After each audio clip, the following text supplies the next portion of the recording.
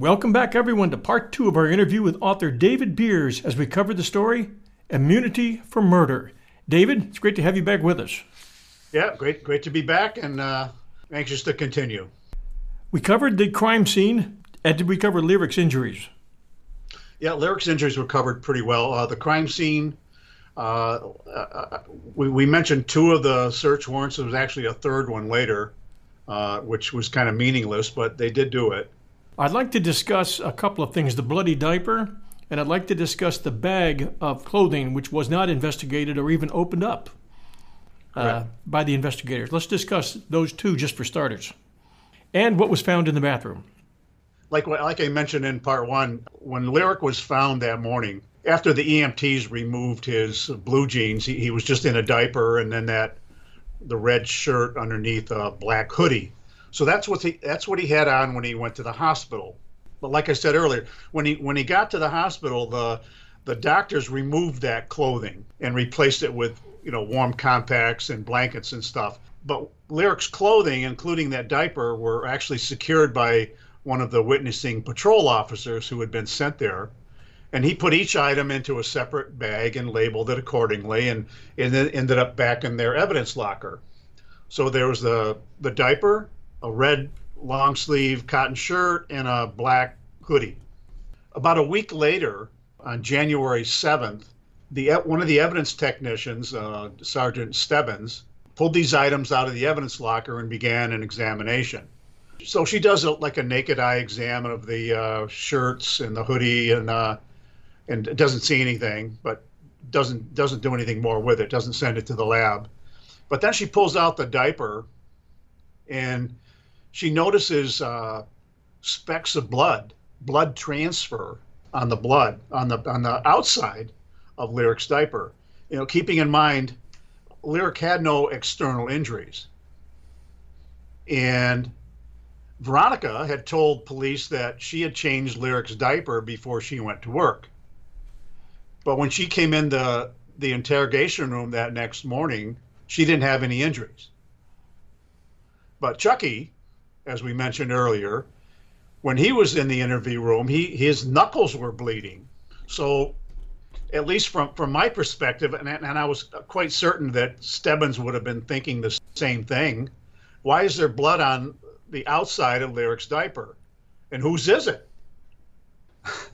So she expands her examination more by taking a series of photographs of these specks of blood on the diaper.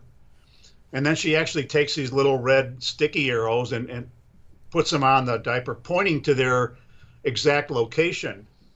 And one of them, John, was actually on one of the closing tabs. You can see it right in her picture. There was a blood stain, like in a crescent shape, right on the closing tab, on that had actually bled through from one side of the closing tab to the other, and it looked awfully similar to that of a bloody thumbprint. So now we have like 5 specks of blood on the external part of the diaper, including bloody thumbprint. So no fingerprint examination was done. So I guess I would ask you, what should have been the next step? What they should have done was they should have fingerprinted Pratt, number one, and they should have compared Pratt's blood, which they never took, or his DNA, to the prints on the diaper. Yeah. So DNA exam of the diaper would be kind of a no-brainer. They never did it. You got to ask yourself why. So she just packed it up, put it back in the evidence locker. But it gets worse later on when the DA, who's going to be prosecuting her, comes in to look at the diaper himself. Sergeant Stebbins finds the blood on this diaper in early January of 2011, so just about a week after this happened. By now, they're targeting Veronica Taft, and the district attorney who was originally overseeing the investigation, for whatever reason, he resigned like in April of 2011 and went into private practice. So the district attorney the head district attorney appointed a new prosecutor to oversee the case. The DA's name was Gerald Mullen, and he appointed his chief assistant, Peter DeLucia. When DeLucia's getting up to speed on the case, I believe it was April, or I think it was May of 2011, he contacts the Binghamton police, and he wants to come over and look at the evidence. But he's only interested in the diaper. He didn't want to see the shirt. He didn't want to see the hoodie. He didn't want to see the mattress cover that they took from the bedroom. He just wanted to see that diaper. So he goes over there, and Stebbins pulls it out, lays it out for him. He looks it over for about 8 minutes. That's according to the log. So now he sees the blood firsthand. So you would think at that point the responsible thing would be, because the same questions would be there, whose blood is it? You know, we need to know whose blood this is. Yeah. But he doesn't do it. They just put it back in the evidence locker again. I mean, how can you not do that? That's just irresponsible. It's unprofessional. And then the explanation that they offer later in the trial is just bizarre. Amazing.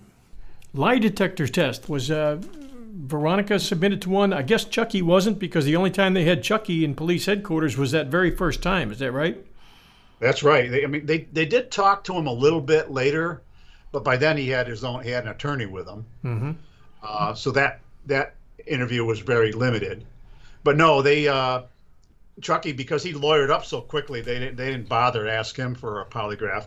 But the interesting thing about Veronica, even during her very first interview, she offered, because she said, just so you guys can clear up any misgivings about me doing this, I'm willing to take a polygraph. You guys do that here? And what did they say? Well, we'll keep it in the back of our mind. Do you think we should give you one? I mean, that just seems so silly. I mean, you got a volunteer who's actually a key witness, possible suspect, and you don't take her up on that. I just found that amazing. I was amazed reading through that Veronica Taft, through those interviews, and she was trying to stand up for herself. She didn't have an attorney present, and she's trying to sort out in her head what these guys are asking her, and they're trying to kind of pin her down as if she's guilty, and she's just one person trying to answer them as best she can. She also offered to take a urine test. Yeah, later on she did. Yeah, when they started accusing her of being a crack user. Yep. Because of the what I called in the book cry ladies. Ladies. Yep, cry ladies. They were all women who had an axe to grind with Veronica. And said she was cooking cocaine in the bathtub, or just everything. It was really, really bizarre. But so she not only offered to take a polygraph, but she kept telling them. She says, once you find out the time of death, you'll know it wasn't me. Yep. And the bizarre thing is, they already knew that. They already knew what the estimated time was, and they're still pushing for her. It just never made any sense. Let's discuss Jesse Noel, the jailhouse switch, and how his testimony pretty much hung her out to dry. Oh, boy.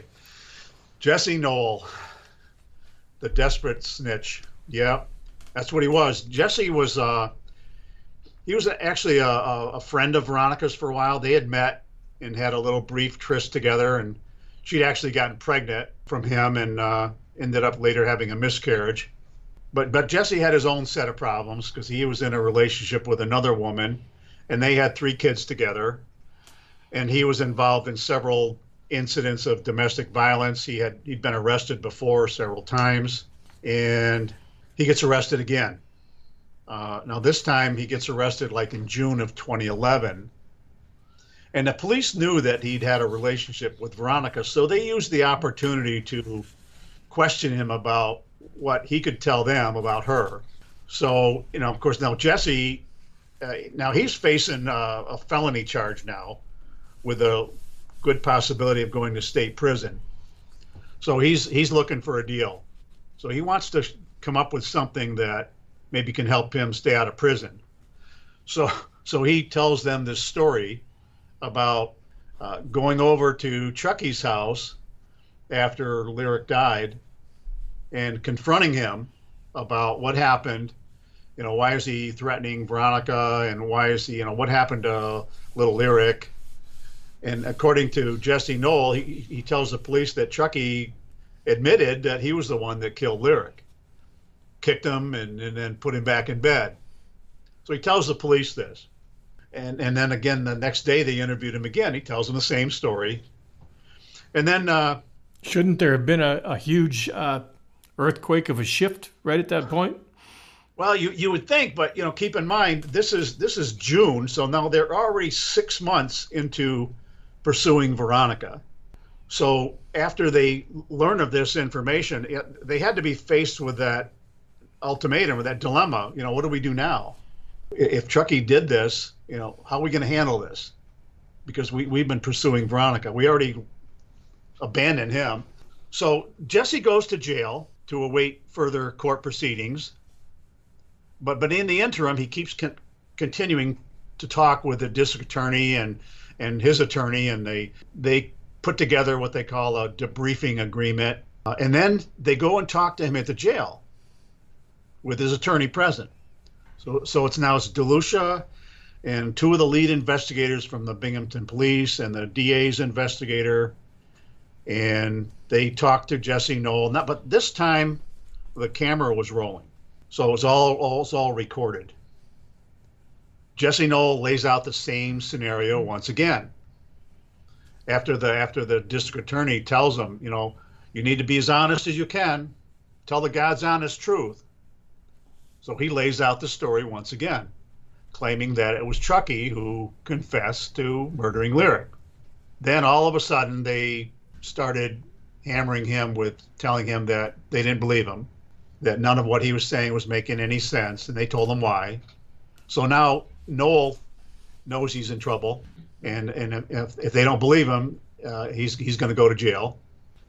So the police, took advantage of his vulnerability and gave him an out that he was just looking for. And then they said to him, was it Veronica that did this? Was she the one that told you that she was the one that did this? And he switched gears and flipped her under the bus and changed his story. And now he's saying that, yeah, it was Veronica. She called me and told me the whole thing. So that's what they went with. Knoll was not granted immunity because he changed his testimony, testified against Veronica. What about Chucky? Did Chucky have immunity? Chucky did have immunity. Who gave it to him, and why did he have it? The district attorney. When Chucky testified at the grand jury that indicted Veronica, so the thing is with immunity, if a witness doesn't waive their immunity before they testify in writing, they're automatically granted immunity. But in this case, Chucky was still a viable suspect, and he probably never would have waived immunity, but they needed him to testify, so he got immunity. And nothing related to his testimony can never be used to charge him in the future. And I'm sure that's what they coached him with. Oh yeah, I'm sure that they either told him that or his attorney told him that he could never be charged with anything related to his testimony. I'm not sure where it fits, but I was looking at the testimony of Lynette Pica when she said that Veronica put the kids to bed while she was up there. Yes. They sat on the bed and talked about possibly getting together on New Year's Day. When Veronica left for work, she went downstairs with her. Chucky and Jamel were still upstairs with the kids. Shortly after going downstairs, the music upstairs was turned up.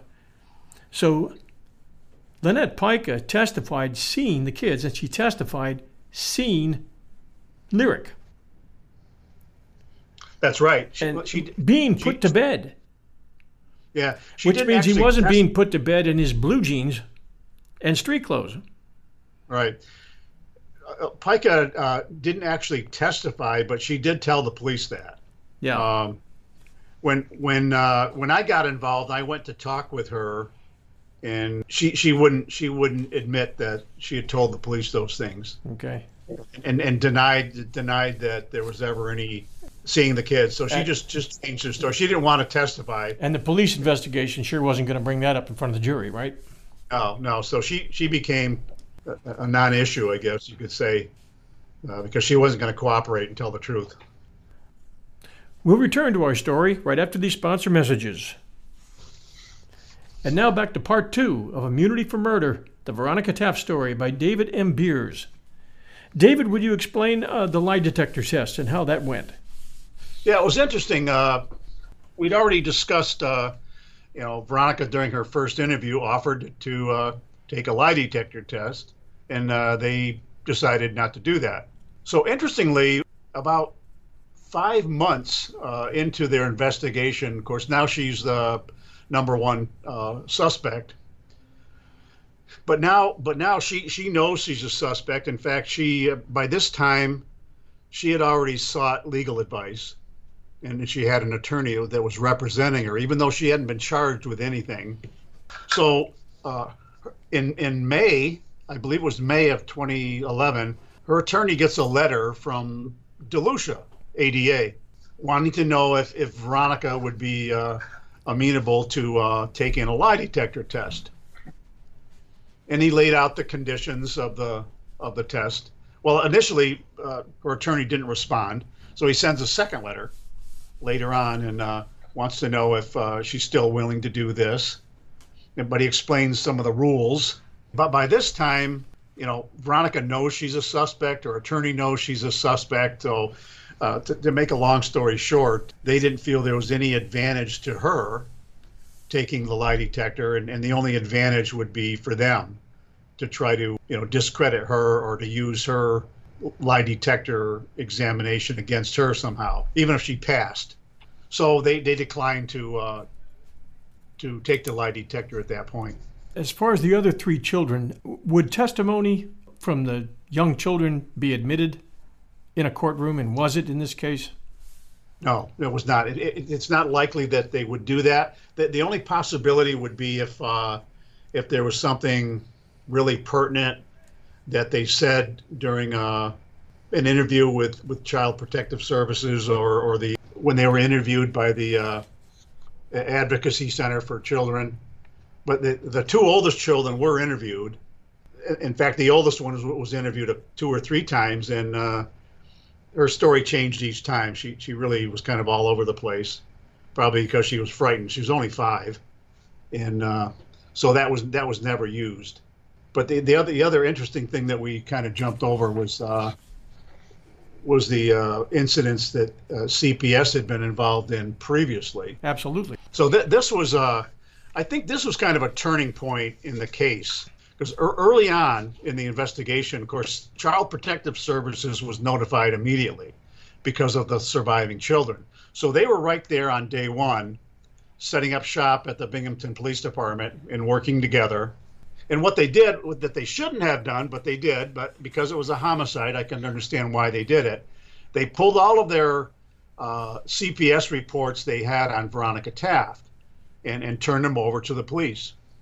Now, ordinarily, that would require a court order or a subpoena.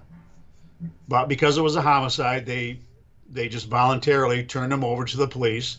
And in return, after Veronica was arrested, they turned them over to the defense, to myself and Veronica's attorney.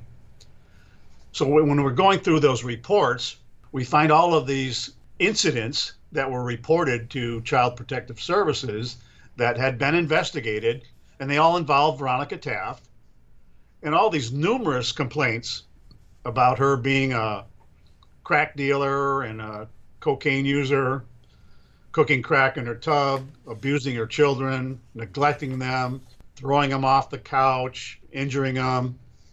And every time CPS went there, every time, they did the responsible thing and checked them out, because these girls would call in the hotline, so they don't have to tell them who they are. But Veronica knew who they were because she'd had fallings out with them. And they'd go over and they'd make these unannounced visits to Veronica's house. checking on her kids for injuries or bruises or neglect, never finding a thing. And then they would do spot checks, drug tests, urine tests on Veronica, checking for drugs. Never once was it positive. She was clean every time. So they wrote up all these reports as being unfounded, oftentimes referring to them as being vindictive or deemed not credible. So that's what kind of disturbed me and Veronica's attorney, that they were still trying to use these same cry-ladies, I call them, to testify against Veronica and bring out all of these same allegations once again, which would actually falsely portray Veronica's character. Yeah, let me read a section from your book that supports that. Yeah. After all, according to the Cry Ladies, she was a prostitute and a druggie who cooked crack in her bathtub, screamed at and regularly beat her kids, never bathed them, lived in a maggot-infested home, taught her 2-year-old how to masturbate, and more. Because she was branded a bad mom, that must also mean she murdered her son, right? Apparently so, because soon after Mullen's decision, there was a united team effort to launch an aggressive and unjust campaign to pursue pretend justice against their new target, Veronica Taft. A campaign which, by design, was strategically carried out to exclude, reject, or ignore anything and everything that pointed to Charles Pratt. Instead, their focus was strictly limited to only what was needed to arrest and prosecute Veronica Taft. Pretend justice? That's what it was, because they knew damn well Pratt was the real killer. But having lost their opportunity to prosecute him, or so they thought, they would just pretend it wasn't him. Then, to make matters worse, pretend it was Veronica instead. That's a pretty hefty accusation, but based on just what you've said so far, I don't see how it can't be entirely true. Yeah, I think it's more than an accusation. I think that's exactly what they did, because they were just ignoring the real evidence and going after her with bizarre things that weren't really evidence. How is it an investigative team, a team that surrounds a good prosecutor, can all get on the track like that? How does that happen? I know you've seen it before, obviously. In our last story, we saw it. What's the mindset? Is there anybody in that group who says, man, something just doesn't smell right here. I don't like this. I'm going to stand up against it. Or are they all just too afraid for their salaries? I think that's part of it. You know, it did trouble me that, and I often wondered whether somebody did try to stand up and say, hey, whoa, what are we doing here? Why are we know who did this. Why are we going after this mother? But like you said, if somebody had done that, and more likely than not, they would be chastised for it or overruled or even maybe taken off the detail. They just decide to keep their mouth shut and become part of the team effort. And this is what the DA wants, so this is what we're going to do. Let's move to the third search warrant. Okay. I've got here March 30th, 2011. Yeah, so this was like 3 months later. The investigation is progressing. During the interviews with Veronica and Chucky and the kids, police were theorizing that, or believing that, Veronica and Chucky would discipline the children with a black plastic spoon, a kitchen utensil of type. And, you know, Veronica denied that when they interviewed her. She said she did use black spoons in the kitchen, but not to hit her kids with. She admitted that she would occasionally, pop them on the hand or the butt as discipline, but never, hit them with anything. But obviously the police didn't believe that. For some bizarre reason, 3 months later, they decided to go back to Veronica's apartment. She'd long since vacated it, and there was nobody even living there anymore. In fact, the front door had been barricaded with some plywood. But they go back, and their only purpose was to look for these black plastic kitchen utensils. And they found them. They found one in her bedroom. They found some more in the kitchen. But the interesting thing was, comparing the pictures they took in the third search warrant with those that they took in the first, there was no black spoon in Veronica's bedroom. and there were no black plastic spoons in the kitchen. They just weren't there. So they were of really no value whatsoever. It just made no sense that they would do that. So they were just trying to unravel Veronica's claim that she'd never used a black plastic spoon. But even if they found one, it wouldn't have proved a thing other than being used legitimately in the kitchen. Now, their third search warrants asked for, quote, any clothing or footwear, personal effects, or other items that may be evaluated for the presence of DNA and other physical evidence common with the scenes being processed and subjected to forensic examination and evaluations.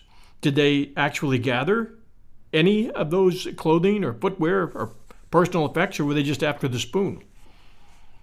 They were just after the spoon. But now that you mention that, and I think I mentioned this a couple of times in the book, even after the second and third search warrant, Lyric's pants were still there lying on the floor in Veronica's bedroom, right where they were left on day one. My thought was, when you see the specks of blood on the outside of his diaper, that means that somebody was bleeding and that blood transferred onto the diaper while he was being changed. He wouldn't have been changing his own diaper.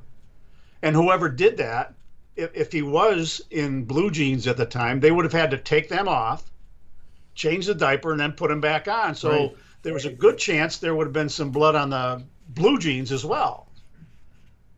But they didn't think of that. That wasn't important. They just left them there. It just kind of blows me away that they did that.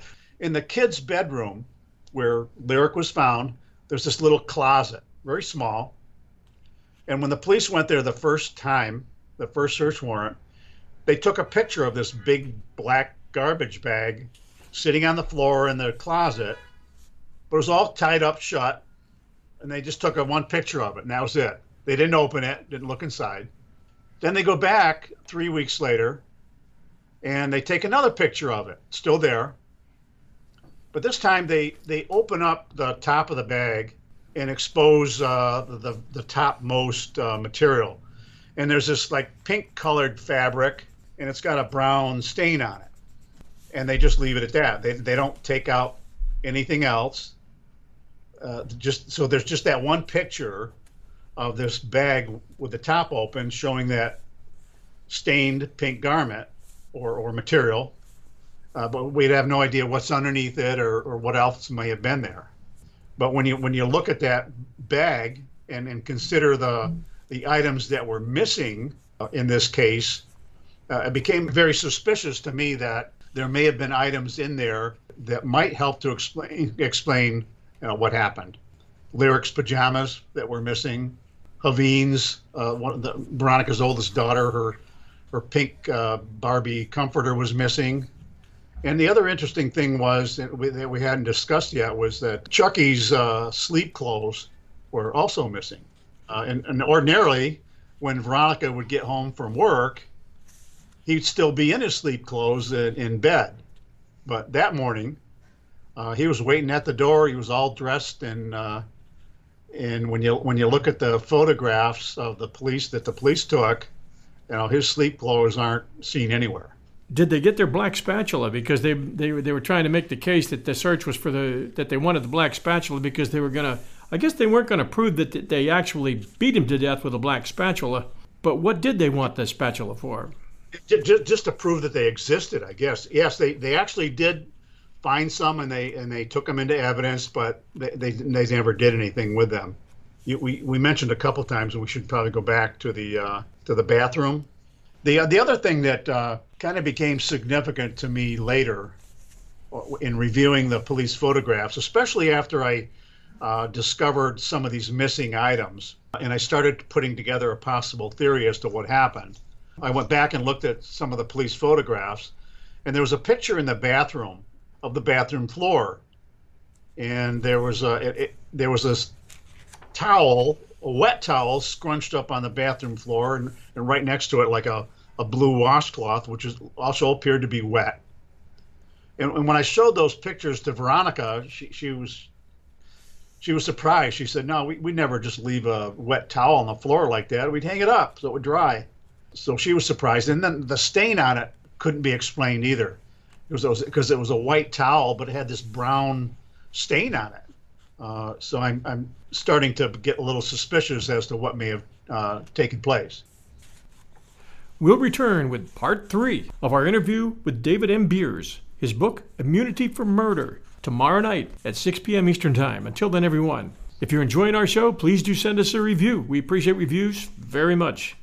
Part 3, tomorrow night. We'll see you then.